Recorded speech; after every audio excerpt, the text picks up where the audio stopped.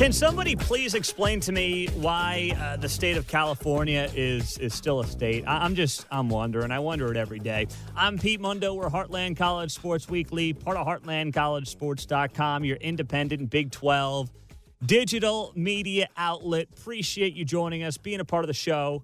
And before we dive into it, guys, please do take a moment out. Leave us a rating, review, subscribe, iTunes, Stitcher, Google Play. If you leave us a rating and review and send me a screenshot to Pete Mundo, Mundo, at HeartlandCollegeSports.com, I will get a koozie, Heartland College Sports koozie, in the mail for you. So appreciate that. It would mean the world to me and to us if you would do that. So thanks for doing it, guys.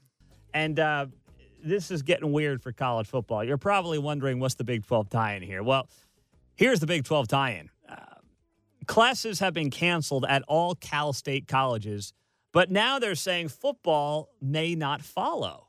Football may not follow. Now, last week we were telling you how Big 12 universities plan to open up this fall, which gives some hope to, football games happening. And this came a couple of days before Mark Emmert of the NCAA came out and said, basically, no students, no sports.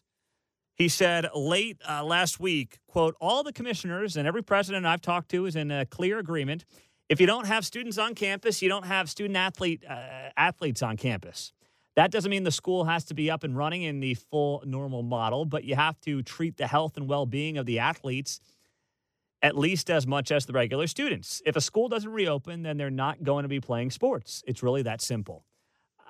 He also added that people will have to make a final decision in June or by the 4th of July. Well, then we find out that Cal State's universities or colleges have decided, you know what, our 23-campus system, the largest in the country, will conduct almost all of its fall semester classes online. And that is terrible for college football. Now, hours after that, the California Collegiate Athletic Association, that's a group of D2 schools, announced that fall sports like soccer, women's volleyball, cross country would be canceled. That conference does not play football. But for Fresno State, San Diego State, San Jose State, those are the only schools of the colleges that play in the FBS. They seem to have taken a more lawyerly approach, which stated that a small number of in-person classes would be allowed if such instruction could not be accomplished virtually and was considered indispensable to the university's core mission. Well, indispensable to the university's core mission could mean getting your doors blown off by Texas or Alabama or Oklahoma because you got to pay the bills for the athletic department, right? I mean, that's a big deal. We've talked about this the last couple of weeks, the fact that, these teams that are at the lower end of the FBS level, they've got to play the Big 12 schools, or I should say Power 5 schools. They've got to play them to make a couple of bucks and to make their athletic budgets. They've got no choice. And that's going to be a huge deal moving forward as we approach what hopefully is a 2020 college football season. There's no other way around it. Now, of these schools, none of them play a Big 12 school of San Jose State, San Diego State, and Fresno State. None of them play a Big 12 school. But still, they play other Power 5 schools, right? I mean, a lot of them do. They're playing Pac-12 schools. Fresno State's playing Colorado. UCLA is taking on San Diego State. Penn State is taking on San Jose State. So they do play major Power 5 games, which means if Penn State's not going to have that game against San Jose State's not cashing that big check. And then what does Penn State do at that opening? It's going to create a total mess for the college football landscape, which is why I'm starting to believe the best thing to do, if it's going to look like this, and if certain teams are not going to play football and certain states are not going to let you play college football, here's what you got to do. Just play the conference schedule. All right? I don't know what the Pac-12 is going to do. The state of California is becoming a joke. I mean, it's been a joke for a long time, but it's certainly becoming a joke. I don't know what is going to happen with the Pac-12. But if all the Big 12 states are going to be open and the universities are going to be open, and it's the same thing for the SEC, the Big Ten, and the ACC, And the Pac-12 just doesn't want to participate this year and wants to forego all that money because its anchor state, California, is out of control. You know what? College football as a sport and the college football playoff should not be held back because of the state of California. No way, no how. Should not do it. Don't want to see it. Now, what's interesting here is this ties into something that could affect the Big 12 team. So TCU plays Cal in week 1. Now, Cal is not part of the 23 schools in California who fall under this umbrella. They are not in that system. But who knows? I mean, they're talking this week about the state of California having to be shut down, or at least Los Angeles County. This is Los Angeles County. Shut down through the end of July. What does that mean for the state as a whole? What does that mean for TCU playing Cal on September 5th? Well, apparently TCU is wisely looking at a backup plan where they could possibly play Alabama at Jerry World in week 1. Why is that? Because Alabama is supposed to open up at AT&T Stadium against USC. But who knows if USC is going to be able to play. And if USC can't play and Cal can't play because of the state that they reside in, then boom, there you go. TCU's already right there in Dallas-Fort Worth. Alabama's coming on over. That'd be a heck of a matchup, by the way. That'd be awesome, I think. Certain TCU fans, when I put this up on social media, were like, oh, no, we don't want to play Alabama. This is awesome. This is good for your brand.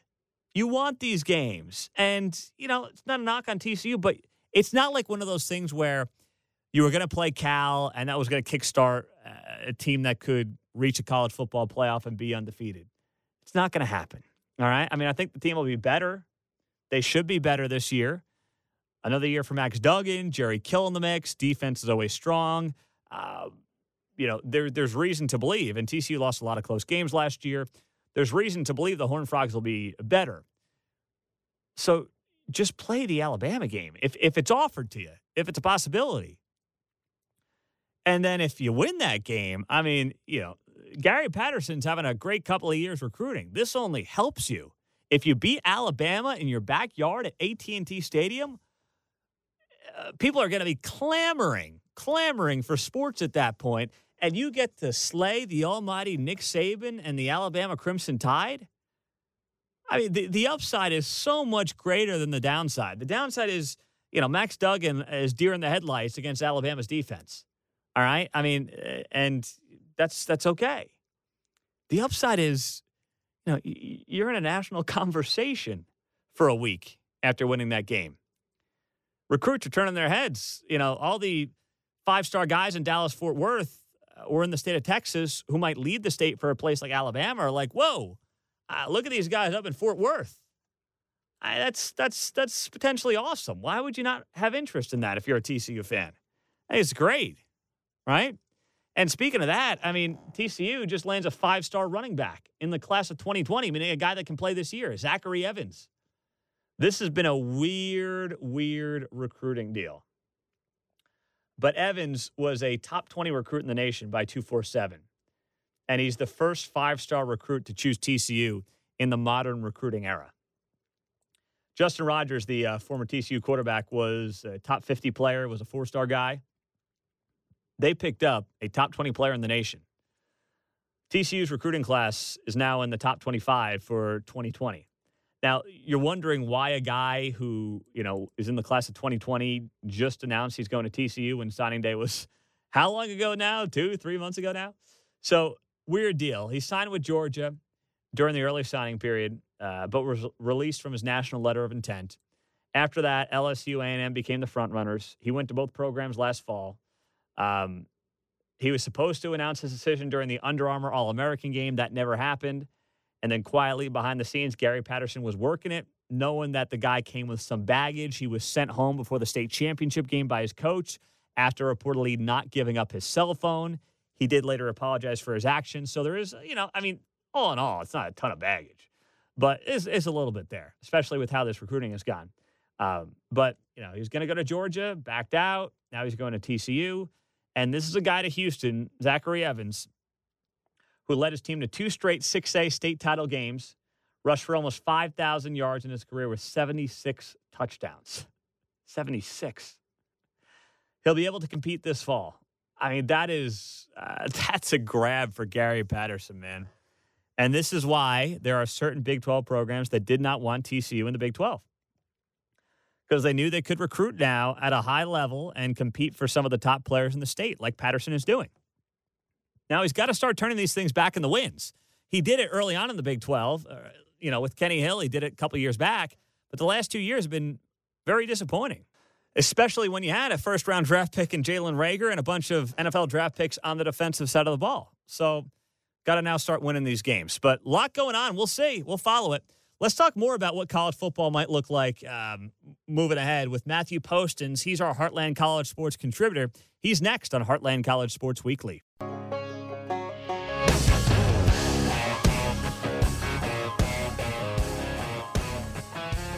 We now say hello to Matthew Postins, joining us on Heartland College Sports Weekly, part of HeartlandCollegeSports.com. I'm Pete Mundo. Matthew, the speculation is changing every day on what college athletics might look like this fall. We know now California universities, some of them at least, are shutting down through the fall semester. What that means for the Pac-12 at this point, who knows? For Big 12 fans, I mean, what should they be thinking right now, Matthew, about whether or not they're going to be able to watch their favorite team play college football this fall?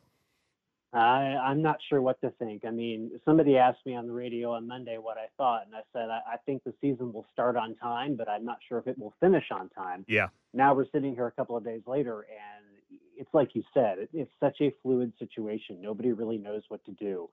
And I think when you hear Mark Emmert say, I can't really envision a situation in which we would play college football without fans. Well, that's not taking into account the enormous rights fees and the financial burden and hit that all of these schools would take if games were not on television. Mack Rhodes at Baylor said with David Smoke on their show on Sick on 365 the other day that students not being on campus doesn't necessarily mean to me that we wouldn't play football. So there's a lot of, I wouldn't say disagreement, especially among the Power 5 conferences. I would say there's a lot of people trying to figure out the best path, because one of the things that we really feel like, that medical experts really feel like we need, is testing and tracing. And neither one of those things is up to snuff yet. And we're not sure if they will be up to snuff 3 months from now when the football season's supposed to start on August 27th.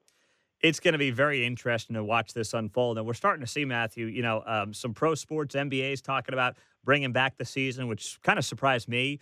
Baseball's talking about starting in July. I think one thing we know, right, about this virus is that, if you're young and you're healthy, the chances of you getting hospitalized, God forbid, dying from it are basically zero. So is that justification, maybe, based on what we know today, that could change tomorrow, of saying we can play these games? Now, whether or not there's going to be packed fans is a different story, but there might be a way to play these games and save a lot of these athletic departments, Matthew, that we know are suffering tremendously right now.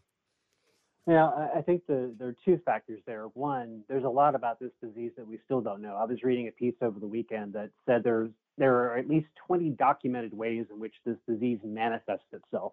Everything from the stuff that we know about what it does to the lungs to what it does to your cardiovascular system. So there's a lot that we still don't know about this disease. The other piece is, I was reading another piece over the weekend about how pandemics end. And they usually end two different ways. Either you cure the disease or you learn to live with it.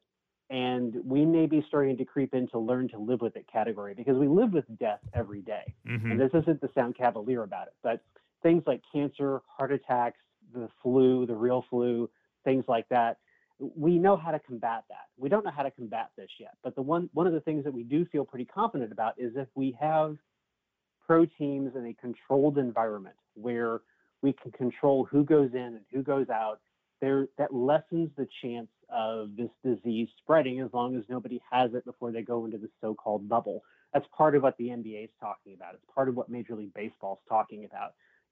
They have the same rights fees issues that college sports have. If they don't have a product, they've got to give the rights fees back, which means their salary cap goes down, which means the money they pay players goes down. So they have to find a way to make this work too. And the controlled environment where you have teams play in locations where only certain people are allowed to go in and out. Maybe fans don't get to show up, but they still get to watch the games on TV. The TV ratings go up. That helps the pro teams because it helps the TV networks, because it helps their ratings, because it helps their ad sales. So that chain reaction helps pro sports. Maybe college sports may have to adopt that same model, at least for the fall, as we try to figure out what to do with football. But it's all very fluid, and it's more than just about money. It's about health. It's about trying to keep people safe. And I have a hard time seeing how you can keep 90,000 people safe at a Texas-Oklahoma football game if even one person has that virus going into that game. Yeah, and we're starting to see some of this in the Big 12. Matthew Postins is our guest, HeartlandCollegeSports.com. West Virginia last week, reducing coaches' salaries, furloughing 65 employees. We saw this at KU. We're seeing it across not just the Big 12, but all of college football and college athletics for that matter, Matthew. You know, there's some talk about TCU potentially playing in Alabama in week one. Paul Feinbaum announced this yesterday on ESPN's Get Up show. And, you know, it's interesting because if these California schools aren't able to play or host games, do you think they start looking for alternatives like TCU playing Alabama, or do they just say, you know what, we're going to do a conference schedule and just try to make it as easy as possible? What do you think the best play is there for these programs?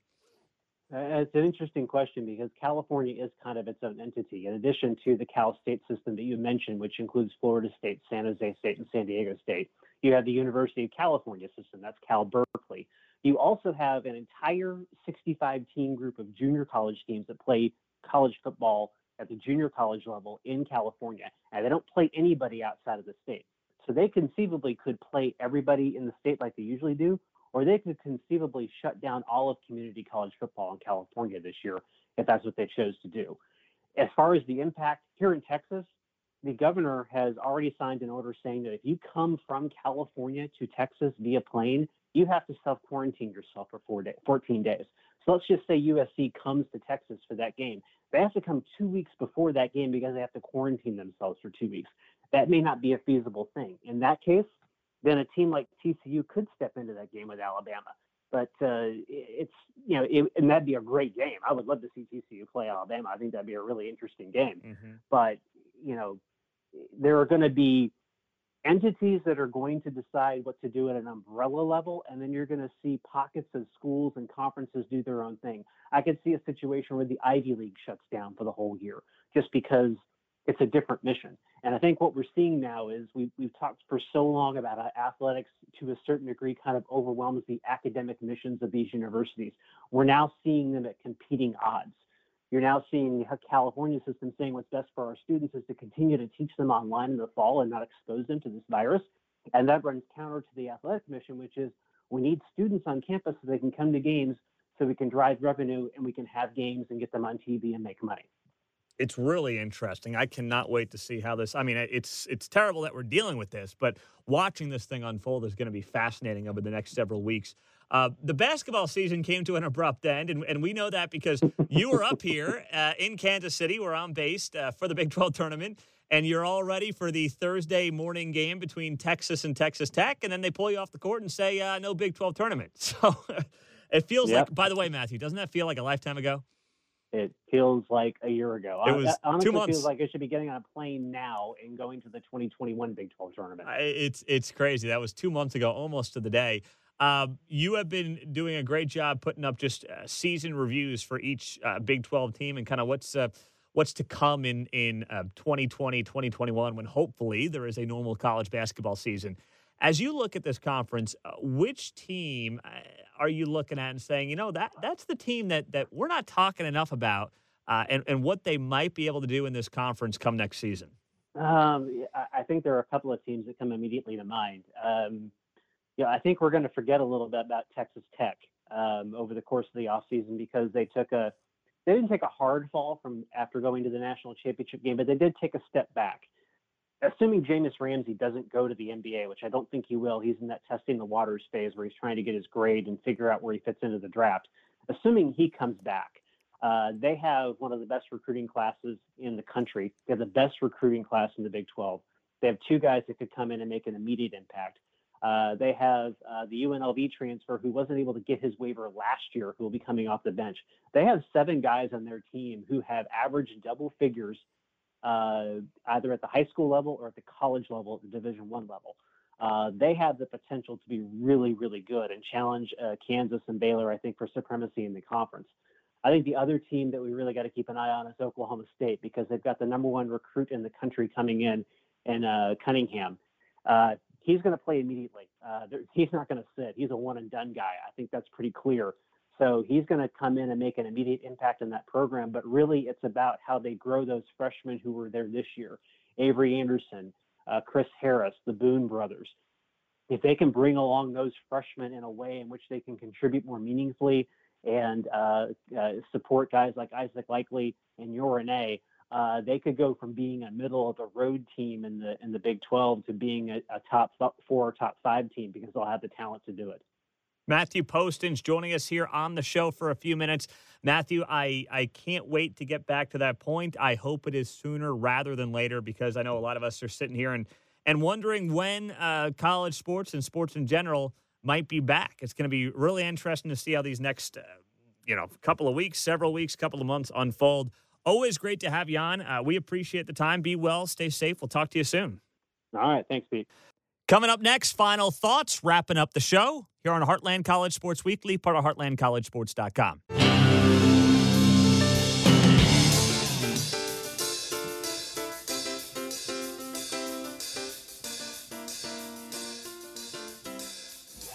Oh, man, here we go. I'm Pete Mundo. We're Heartland College Sports Weekly. HeartlandCollegeSports.com is the site. And here's the headline from Ben Kercheval at CBS Sports. 6 college football teams with championship-caliber rosters that can return them to greatness.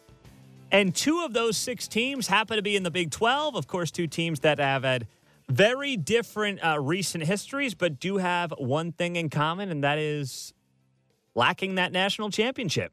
And Ben Kercheval has been in our show before of CBS Sports, and here's what he writes. College football at the FBS level is a game of haves and have-mores. A few elite programs have more than everybody else, including success on the recruiting trail. Above all else, college football is an arms race to acquire talent on the road to a national championship. Entering 2020, there's a handful of programs capable of making a championship run in any given year based on the combination of talent, coaching, and development. And it's mostly the same group of teams. Occasionally, though, a recruiting outlier makes the most of its shot. The best example of this is Auburn in 2010. The recruiting math was fuzzier back then, but the Tigers had Cam Newton, who was a transfer quarterback. Well, let's take a look now at the teams on paper that are able to put together a championship season under the right circumstances from a talent perspective. Specifically, we're looking at teams who haven't played in a national championship game in a decade. Who was on this list? Florida, USC, Penn State, Texas A&M, and then 2 Big 12 schools, Oklahoma and Texas. For the Texas Longhorns, Kercheval gives their blue chip ratio a 64%. That is basically the benchmark is 50% for blue chip talent, blue chip recruits on the roster. Texas is at 64%. He has their game changers as Sam Ehlinger and Taquan Graham, and he writes about why they can win it all. Even though Texas hasn't won a Big 12 title, let alone a national title since 2009, it still has all the resources to do so. Texas is a massive recruiting battleground state with no shortage of competition, but the Longhorns' blue chip ratio remains one of the better ones among college football's elite programs. This season, they have a talented team with a few game changers in key spots, including a veteran quarterback who puts up big-time numbers. What's holding them back, writes Kercheval? Underachieving has been Texas' biggest problem. No kidding. Thanks for the thanks for the update there. And I like Ben, but yeah, no kidding. Underachieving has been a massive problem. The problem for the Texas Longhorns, not recruiting. Not recruiting. He says one of the most glaring examples was a stretch of 2009-17 when the Horns did not have a single offensive lineman drafted. The program was shut out of the 2014 draft. But a more recent example came from the 2020 draft when none of the 7 Texas-based players taken in the first round came from Texas or Texas A&M. The point being, Texas has not had a major issue getting blue-chip players. Rather, it's been turning them into title-caliber winners. Entering year 4, Coach Tom Herman has to start changing that. Absolutely. I don't think Herman's in trouble, but when you get to a Big 12 title game 2 years ago and then you struggle by their standards based on what the expectations were last year, then, yeah, I mean, there is some heat there. There is some heat there, no doubt about it. Now for Oklahoma. Now, this is totally different, right? Because OU's been in the college football playoff 4 times. They just haven't won a game yet in the college football playoff.